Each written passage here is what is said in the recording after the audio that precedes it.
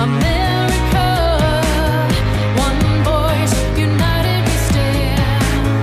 I am America, one hope to heal our land. Hi, I'm Debbie Georgatos. Welcome to my show, America, Can We Talk? Today, we're going to talk about polling showing the black vote moving toward President Trump, Navy Secretary Spencer fired, chain of command matters, the Inspector General report, Horowitz report, very interesting developments there, Democrats seeking an impeachment exit strategy, and opportunist billionaire Bloomberg in. And I'll tell you why these stories matter to you. Stay tuned.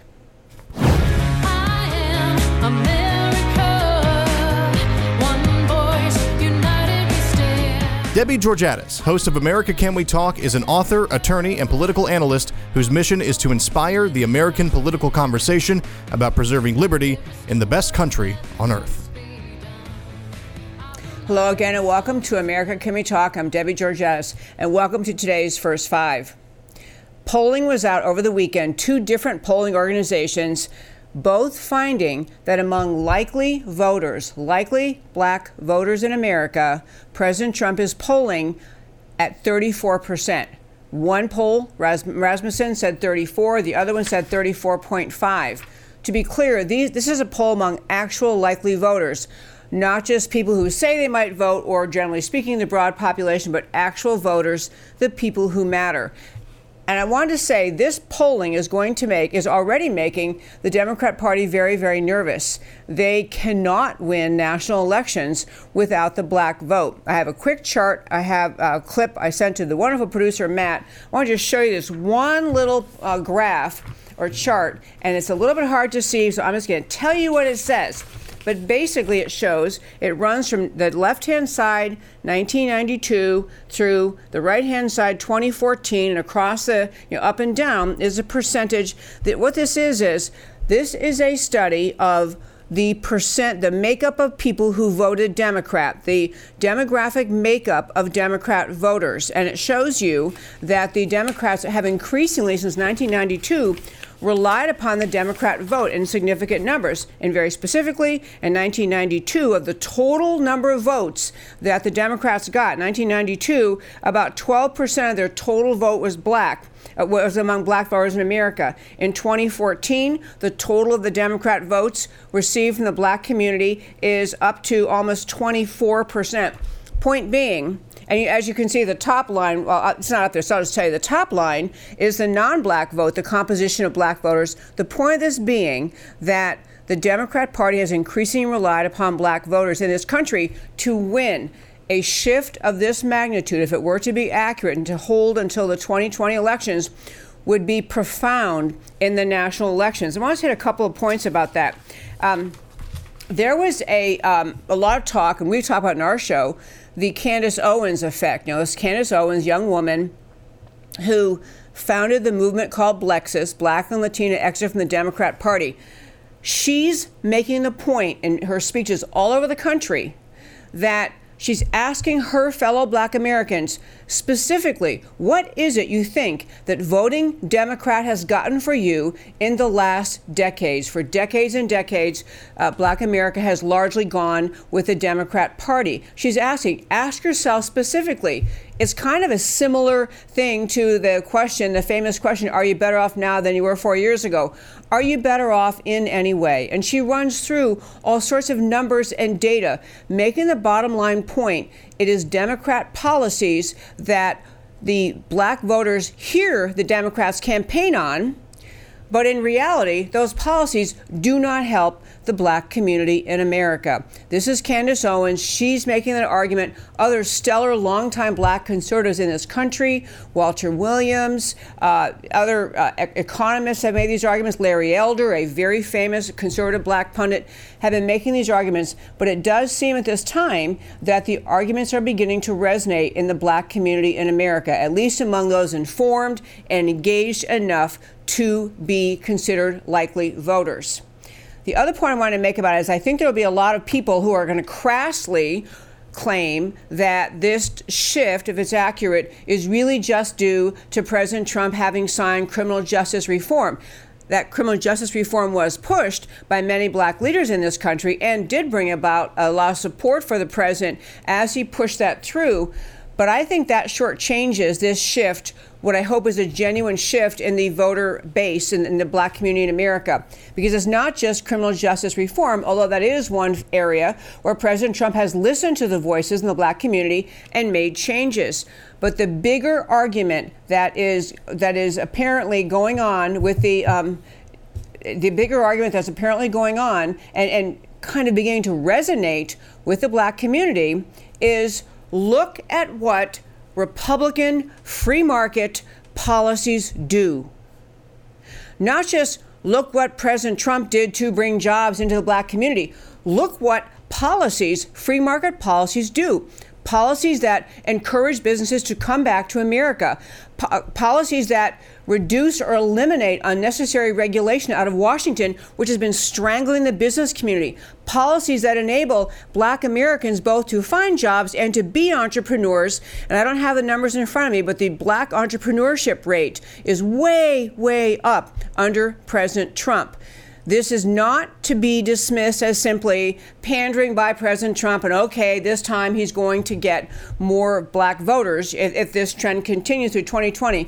It's a larger message that the policies President Trump has brought into being, the idea of encouraging government to cut back on regulation, cutting taxes, encouraging businesses to come back to America, actually employment friendly to America policies are what has made our economy so strong, has made the black unemployment rate the lowest in decades. I mean, they break a record almost every time the new numbers are announced. The black unemployment rate, along with the women unemployment rate and Hispanic unemployment rate, continues to go down, meaning more and more Americans of every background are finding jobs. The bigger message of this polling is not just that President Trump, wrap up my first five, is not just that President Trump has done a great job, which he has, but that the policies that the conservatives, free market, encouraging of business and the growth of the business community, encouraging a strong entrepreneurial free market economy has actually brought blessings, income, jobs, and a sense of self-reliance and self-worth to more and more people in this country. This is what the message is of this polling and of the speaking by Candace Owens and other black conservative leaders in this country, Thomas Sowell being another one. Many black leaders speaking up, just saying, forget about personalities, forget about campaign slogans, forget about promises. Look at the results.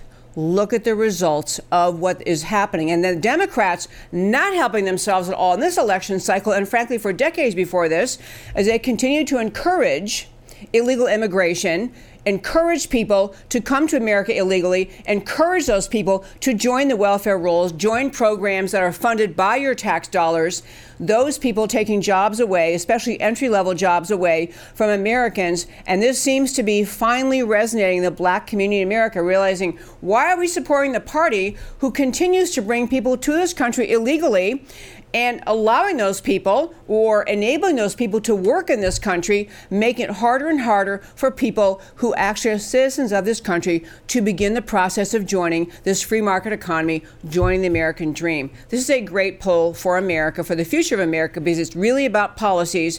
And it is a very, very exciting polling right now. I mean, we're only in, November of 2019. We got elections a year away.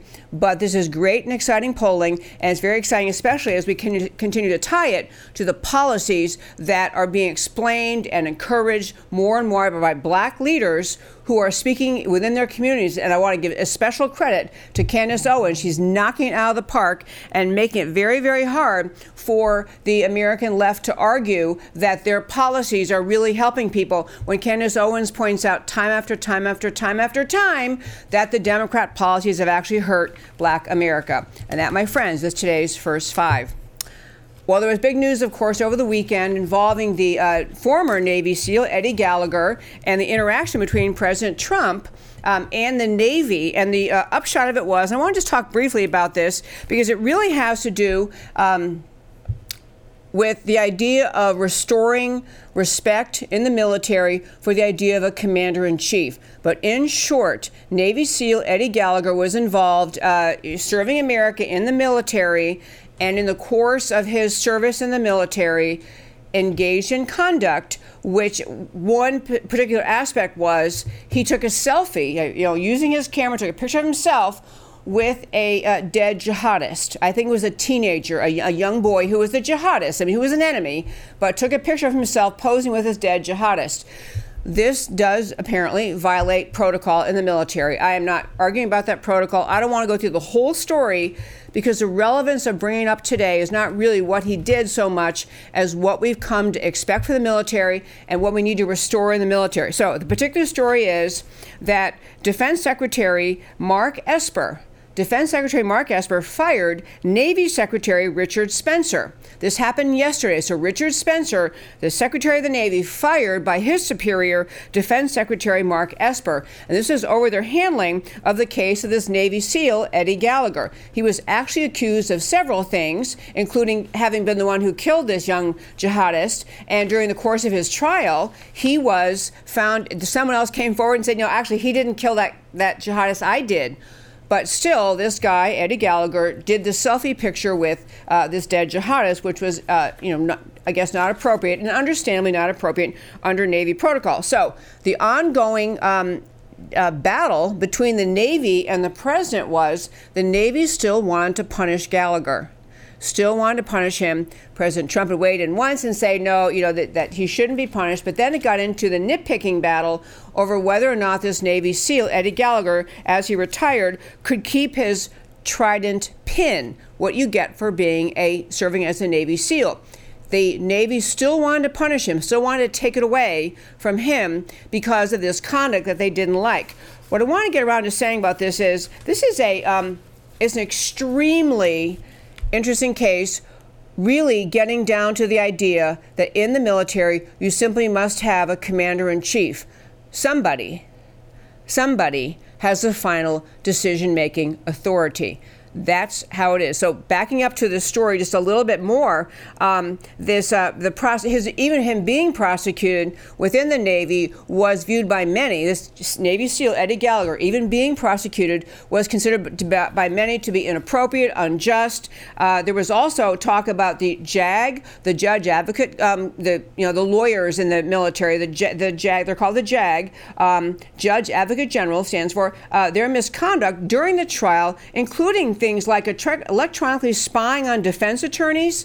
I mean, the Navy decided we're going to get this guy, we're going to make an example of him. So there was misconduct viewed by many within the prosecution of Eddie Gallagher, and then moving forward, even after in the trial that came out that somebody else came forward and said, no, Eddie Gallagher didn't kill that guy, I did, they still found him guilty related to his taking of this selfie. So then they had the military wanted to go forward and punish him, take away this Trident pin, and it became a power struggle, which there should not be in the chain of command, but a power struggle between Navy Secretary Richard Spencer and President Trump. To capture the summary of it was President Trump had tweeted things, stated things that he didn't like about the way this case was being handled. The Navy seemed to have the attitude of, until we get a direct order telling us to back off from Eddie Gallagher, we're gonna keep going after him. And so, there was even talk, and I guess the Spencer is denying this what I'm about to tell you, but there was a story out saying that Spencer basically went to the White House and said, back off, President Trump, from hassling us in the Navy about how to deal with Gallagher, or I might resign. Now, he says, I never said that, but the bottom line was he was finally forced to resign yesterday. And here's a point I want to make about our military and this case. You can read a lot more about it. There are several links to several stories related to this on our website, americacanwetalk.org. On the homepage under shows, drop down under list of links. You can read several different stories related to this Navy SEAL. But here's the bottom line. I completely understand and actually can believe it's reasonable that people in the chain of command in the Navy decided that this conduct should not be permitted, had to be punished in some way. You can't have our Navy SEALs or other people in the military taking selfies, which essentially is mocking the enemy. I could see they maybe thought it was actually a way that you would provoke the enemy. You may provoke attacks on troops over wherever they are because you're going to have this picture out on social media and the jihadists are going to see, look at this, they're mocking this jihadist. I mean, you could see where maybe you consider it inappropriate, that you may actually endanger troops because you're going to have the jihadist type see this picture and find it offensive, that you want to have chain of command. This guy understood he wasn't supposed to do that, and they have to hold him accountable. They have very reasonable arguments on their side about the people who wanted to prosecute Gallagher and who wanted to continue to cause him to have some penalty for taking the selfie with a jihadist. On the other hand, there is actually a chain of command in the military, and the President of the United States is always the commander-in-chief. It's in the Constitution. It's been true since the founding of our country. It is the only way you can have order in the military. It's the only way you can have a final decision-making authority. Somebody has to be it. And once that person has decided, you can't have underlings below that commander-in-chief challenging him, undermining him, saying, it was almost like they were saying, well, he didn't say Mother May I, he didn't say it in the proper, President Trump didn't use the right language, he didn't say it in an order. And there's a great piece, actually, you might want to read, it's also on our website, by Kurt Schlichter, who's talking about when you give an order in the military, it could be whether you directly say, you are hereby ordered to do X, or a commanding officer saying, this kitchen needs to be a little bit cleaner, or the barracks are a mess, or these barracks should look neater. Whatever way they speak, once it's clear what the commanding officer is saying you're supposed to do, you just have to do it.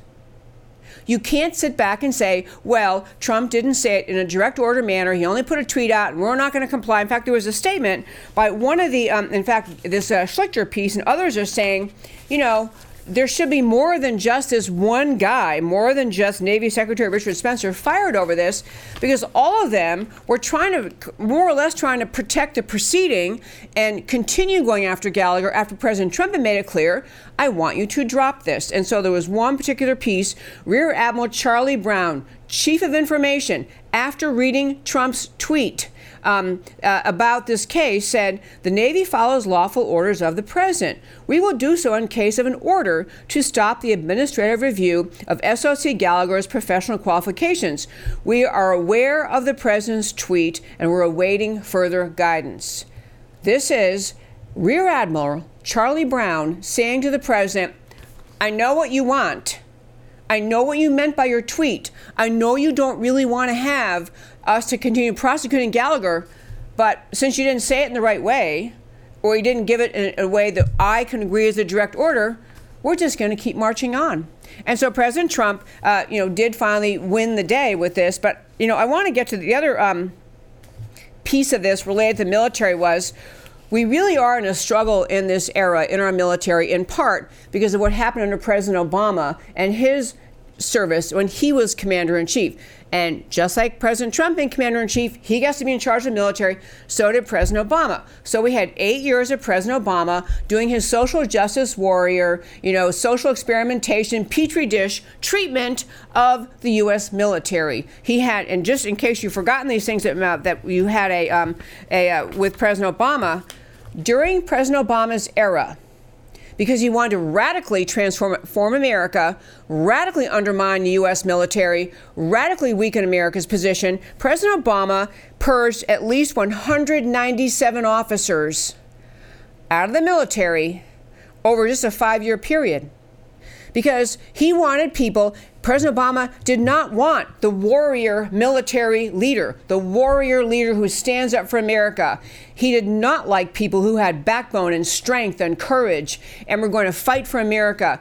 And frankly, a lot of people who have that background and backbone and courage to fight for America mindset did not really want to play games or play ball with the idea that Obama had of turning the military into this, social experiment related to transgenderism and funding transgenderism, and people should be allowed to serve in the military even though they're in the middle of transition, and all the other junk that President Obama tried to infiltrate our military with. You had people in the military didn't like it. President Obama, some of them, I'm sure, maybe most of the ones he removed were people he knew didn't like his policies. The point is, what President Trump now has in front of him is a military where many of the warrior leaders are gone, where you have now military leaders who survived, assuming they're senior enough to be admirals and generals, they survived the 8 years of Obama. They may not be on the same page with President Trump.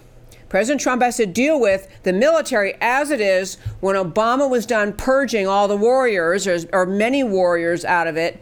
He's got to deal with the military now. And again, not just in a specific case, as in this case, say, I'm the commander-in-chief and this is what has to happen. Really what President Trump needs to do is a far deeper thing. He's reasserting with the role of the military, the meaning of the military, the way the military has to fight.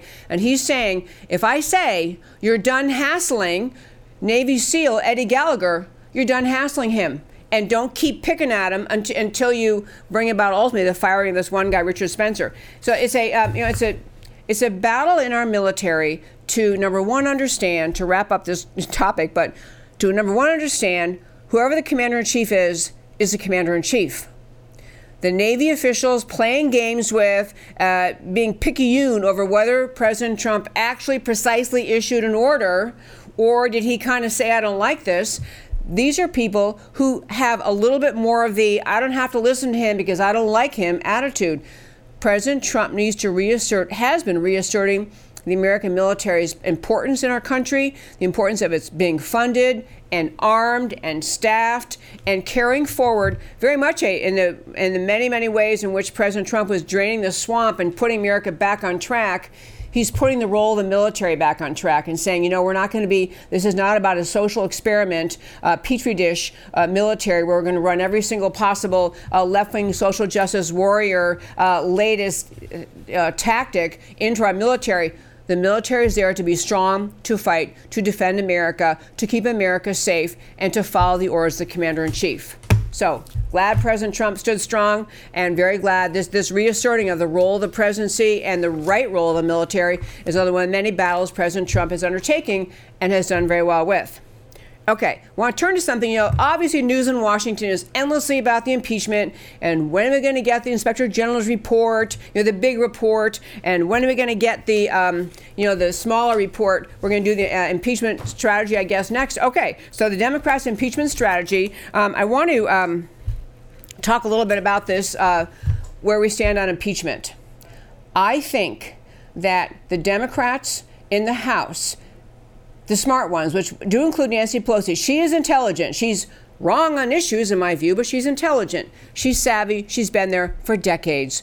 She can see this impeachment is going horribly for the Democrats, regardless of all the touting and blowing their own horn coming out of Schiff and some of the Democrats. It's going terribly. It's not playing well in Peoria. It's not playing well with the all-important centrist voters. You got the Democrats they want impeachment. The core, hardcore leftists do. Republicans don't want impeachment at all. And you have the middle you got to try to deal with. Nancy Pelosi has already figured out this is not playing well. So a Washington Post reporter put out a story essentially saying they're hearing behind the scenes that more and more Democrats are getting cold feet about the impeachment. They don't want to have to vote to impeach a president when they're from a district or a state that went with President Trump. They don't want to have to do it. Nancy Pelosi's actually worried about not getting her House majority of Democrats to vote yes on impeachment. She's not sure she can get those votes. Or she can see if she arm twists some of the Democrats and say, you're going to vote for it, that she's kind of shooting herself in the foot because those people may lose their election in 2020. So she's struggling with that. And she's got to figure an exit strategy that's reasonable. I mean, what is it she can do? She can all of a sudden announce one day that, we've looked into it and there's nothing here to impeach. We got to just go home now. She can't do that. She cannot do it's all over. We were wrong. We looked into it. He's a swell guy. We're going to move forward. She doesn't have that option. She may have some middle ground option, like saying something like, we're listening to our voters, and while we clearly view the president's conduct to be worthy of impeachment, we respect the American voters. We let the American voters decide in the next election cycle. We stand strong. It was right to bring these hearings, but we'll leave it in the hands of the American voters. That's a possible means by which she can backpedal out of the impeachment.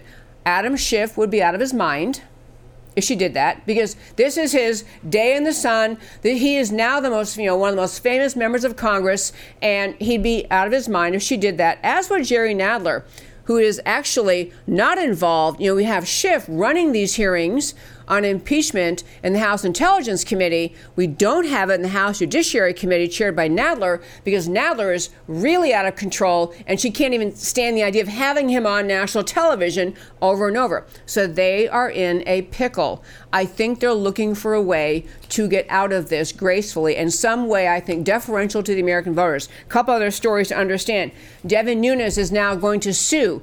The Republican Congressman Devin Nunes, ranking member of Intelligence Committee, he is suing CNN and Daily Beast, which is one of those radical left-wing, never go to it. Don't listen to CNN and don't listen to Daily Beast unless you want to know Oppo research, what are the crazies thinking. But Devin Nunes, he's just an enormously impressive individual in Congress. He is the ranking member of Intelligence. He's from California.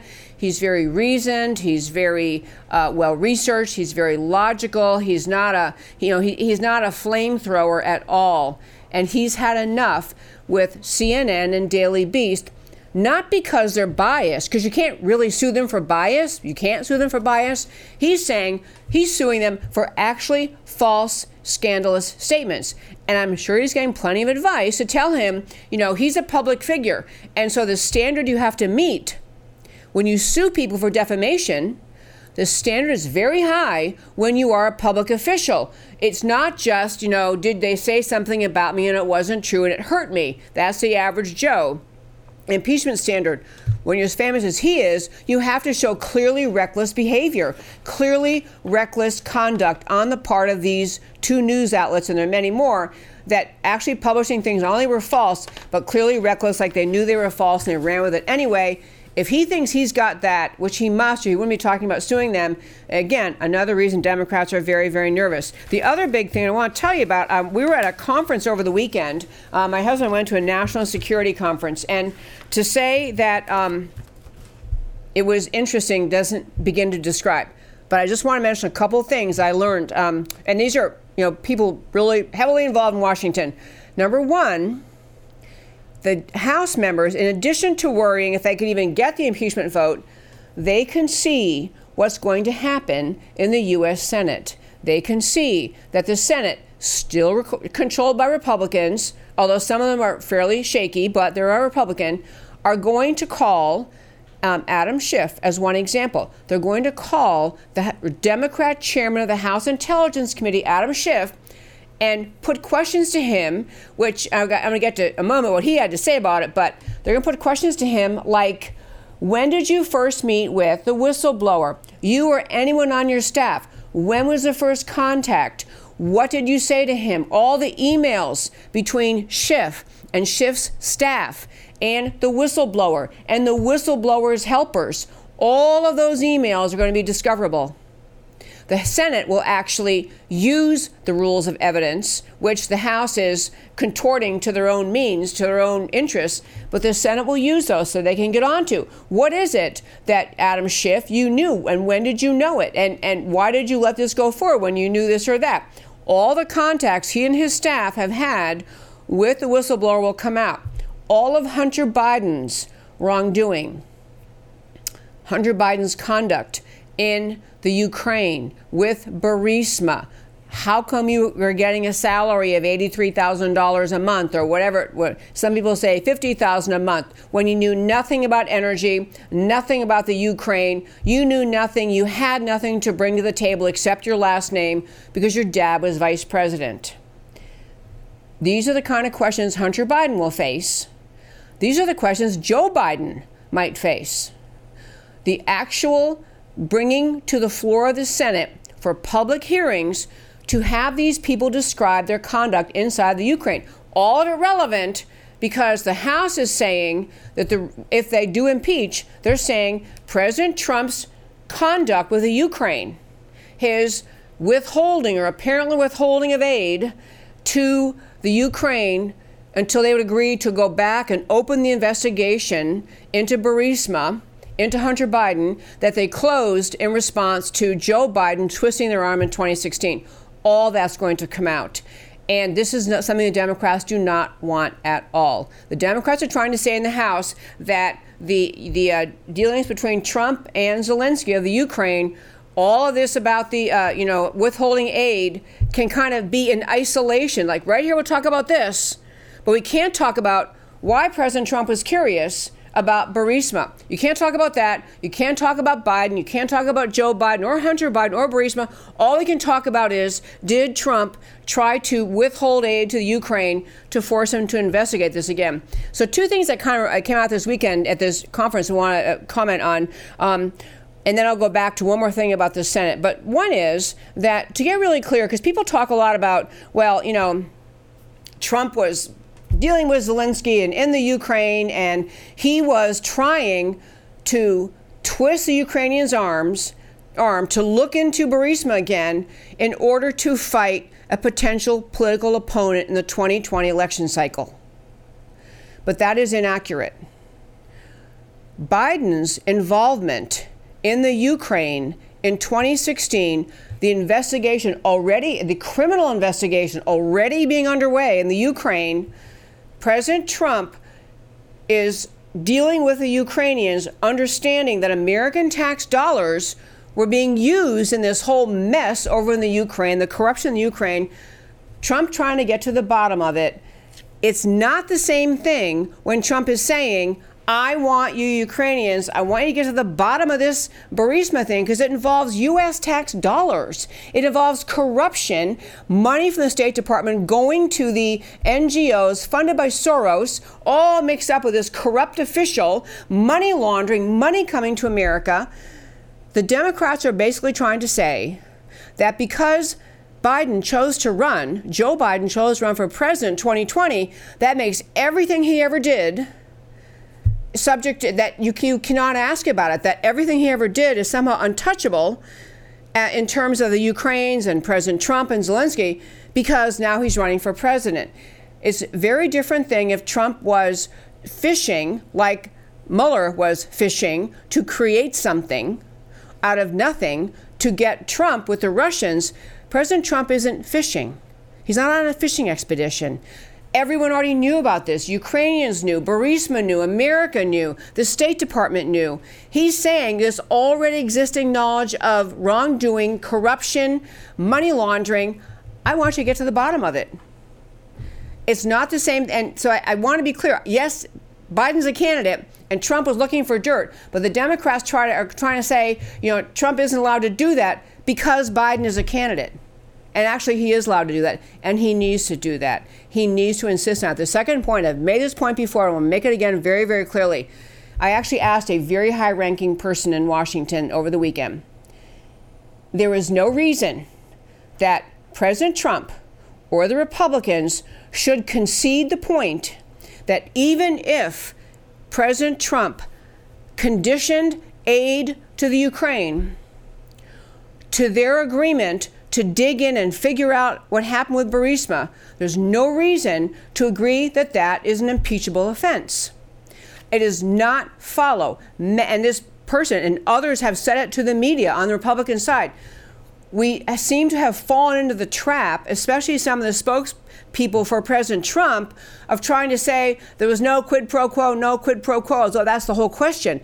It doesn't matter if there was. That is not an impeachable offense. We've got to get off that no quid pro quo as a deciding line, because if we concede that, the Democrats will say, well, this person over here said it kind of sounded like quid pro quo, and this guy said, yeah, and you put these 7 little pieces of evidence together, and look, it's quid pro quo. We can't concede that. So last thing on the Senate trial before I move to my next story, last thing on the Senate trial, though, was that President Trump actually had lunch with Mitt Romney in the White House and Susan Collins to discuss impeachment. And I'm going to guess, even though Mitt Romney has been just an impossibly, almost treasonous level representative of the Republican Party in the U.S. Senate, Romney emerged from that lunch and actually spoke well of President Trump. Said they had, I forgot his term, he had lunch with, Romney said lunch with Trump was delightful. I think Trump's telling him, you need to defend the Republican Party in the Senate. I don't know what happened with that lunch, but I thought the fact they had lunch together was a good thing. Okay, two last quick stories, my very fine friends. So the Inspector General report, actually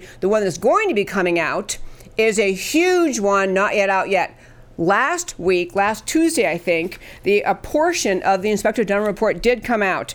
And this was a portion of the investigation looking into the FBI's handling of, they're using the acronym CHS, Confidential Human Sources. Basically, the Inspector General is looking into what processes the FBI followed to protect the dignity, the integrity, and the accuracy of these confidential human sources, one of whom obviously is the dossier author, but there are other people too that the FBI uses. And buried in this 63-page report of the Inspector General, just about how the FBI complied or didn't comply with law and standards in their confidential human sources, 4 huge findings came out. I can't embellish on them, maybe another day, but I urge you to read this. Again, go to our website, americacanwetalk.org, under shows, drop down a list of links. One is, the FBI very obviously buried evidence within the FBI to keep it from the court's discovery. They buried evidence about how they went about handling these, again, CHS, confidential human sources. And they did things like, so I'm sorry, I don't have time to give the examples. I want to urge you, but that was one thing. They avoided then, the FBI avoided the putting information they should have put in these reports so that later prosecutors like Mueller could not comply with the Brady standard about providing exculpatory evidence or the Giglio standard, which is the same kind of standard the Supreme Court issues, basically saying you have to make information available to people you're prosecuting if it can be used to impeach a witness for the prosecution. So that information was hidden by the FBI in their processes dealing with the confidential human sources, dealing with Trump-Russia collusion. This makes it impossible for future agents to have any idea if these people, these confidential human sources that the FBI was using, such as Christopher Steele, the guy who wrote the dossier, which is now in complete shatters and disrepute. Third, the FBI did not keep track of, name, track down, and identify and provide information about Christopher Steele's subsources. So much of the dossier that was used to get the FISA warrants is Christopher Steele saying, well, someone told me, and someone else told me, and someone else told me. The FBI is supposed to track those people down to say, who told you? Who is this? What is the basis for their credibility? That was not done by the FBI in this handling of the Steele dossier. They kind of ignored their obligation to dig in, understand, and report on the subsources. And then I guess one last quick thing is that this Inspector General report, the one issue Inspector General report also pointed out that there was a lot of connection and communication inappropriate between reporters and FBI sources actually swapping information.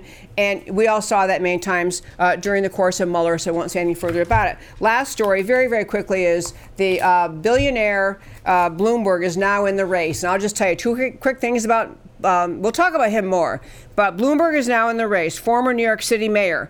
And I'll tell you like 3 quick things about him. One is, this is an opportunist politician. He was a Democrat lifelong until he ran for mayor when he was Republican. And then while he was mayor, he was Republican, but he switched to Democrat. And then he ran again as an independent, but on the Republican ticket. And now he's back to running as a Democrat. He's an opportunist politician. He has no core. Second, he has billions. He's a billionaire. He is already announced he's spending $34 million more than the other candidates even have on hand. He's spending out of his own money to get ads out there early, pushing for himself. I will get to other things about him. We're going to have to come back to him another day. But if you read his website, what he lists as his strong issues, he's into radical gun control. I mean, he's as leftist as they come, complaining about income inequality, talking about having to fix income inequality, very much into government-controlled health care. He's a leftist posing as a moderate, trying to say, ignore all those crazies over there. He's a moderate. I will tell you what I think is going to happen at this point in the Democrat primary, which is none of the current candidates are going to be the ultimate choice. That's my opinion. I mean, if anyone who's currently running becomes a candidate, it'll be Elizabeth Warren. But I think either Hillary or Michelle Obama are going to get in. And I'm sure the powers that be in that party would much rather have it be Michelle Obama than Hillary Clinton. But I think both of those ladies think they could beat Trump. And many people in the party agree that those two ladies are better candidates than any of the other ones running. And Bloomberg's going to discover, in my opinion, like Romney did, you can have all the money in the world, And if you're not likable, which he is not, if you don't resonate with the people, you can spend all your millions, spend your billions, go right ahead. The American people are not going to jump up and support you. And now, my friends, I'm going to tell you why the stories we talked about today matter to you. And so we start with the black vote moving to Trump. This is even bigger for the future of America than is even being reported. It's not just about Trump personally. It's about awakening to policies that work and decades of policies that don't work. Brexit is real and substantive. It's not a cult campaign. Jobs do matter. They're therapeutic across a range of social ills. Everyone can participate in the American dream. We just need freedom and a government willing to get out of the way. Government dependence is not healthy for anyone, and that's what the Democrats run on, creating and deepening dependence among the people on the government. There are no genuine or lasting leftist constituencies. Awareness of the universal power of liberty is going to build a solid majority for the Republicans. The Navy Secretary fired, chain of command. Reasonable people, including veterans, can disagree on what constitutes the right military justice applied to the particulars of Gallagher's case. President Trump, too, has a reasonable view of the situation. But at the end of the day, ultimately, personalities don't matter in the military chain of command. There's only one commander-in-chief, and his decision is final. Obama exercised that authority, widely calling the warrior class, which means removing the warrior class of leaders from the military. Subordinate officers follow orders and implement higher-up decisions. Their option for strident disagreement with the commander-in-chief is resignation. Justice for Gallagher may be debatable. Spencer deserved to be fired. On Horowitz's report, leaks from the Attorney General, the Inspector General Horowitz, upcoming FISA abuses. I didn't even talk about that. There's leaks galore, and that needs to end. But there's also the criminal referral of this Kleinsmith. I didn't get to that story, but anyway, there is a criminal referral by this Inspector General to this guy Kleinsmith for changing the content of one of the supporting documents, or more than one supporting document, that led to the issue of the FISA warrants. So apparent blind hailing of Steele and subsources by the FBI, all the things I mentioned. Horowitz's report is saying this was bad news, not the way that the FBI is supposed to function. The FBI functioned, my words, not Horowitz, more like an advocacy group against Trump than a national law enforcement agency with responsibility to enforce the law. Still hopeful that we have Inspector General Horowitz will not deliver a whitewash or hand slap. Stay tuned for that. And Dems seeking an impeachment strategy. Even in a wobbly GOP Senate, the process changes materially. Schiff is going to be a material witness. He'll be questioned. The whistleblower will be identified and questioned. Hunter Biden can be required to testify or take the fifth. The Democrat House reps are getting cold feet. Nunes is suing mainstream media for false stories, not biased opinions, false stories. The reality remains Trump was and is right to demand Ukrainian investigation because evidence of that corruption is overwhelming. This is not the fabrication of campaign dirt, such as Hillary did with the Russia hoax. Biden doesn't get a pass by running for president in 2020. And when Bloomberg all I'm going to say is he was a nanny state guy who tried to ban large sodas, and the court struck that down. Patronizing liberal, he condescends to ignorant masses. He already apologized for one anti-crime initiative that made New York safer, the stop and frisk. He's not radical enough for the left-based. He's also an old white guy. He's likely to fall flat, just like billionaire Tom Steyer. Trump haters have never grasped how Trump connects with the American people, but they'll learn because Bloomberg will not connect, no matter how much money he spends. And that, my friends, is America Can We Talk for today. Thank you so much for tuning in. Listen every single day, Monday through Thursday, 3 p.m. Central Time. Email me at americacanwetalk@gmail.com. I would so appreciate it if you would like this Facebook page, share this Facebook page. If you're on YouTube, subscribe to the channel. I love your comments. I try to answer them. If you're on Twitter, please follow me on Twitter at Debbie Can We Talk. I love speaking up every day for this extraordinary, unique greatness of this country, which is why I do this show, to speak up for America, because America matters. I'll talk to you next time. Like a crashing wave. Can you hear us now? America, Can We Talk? Truth about America. Can you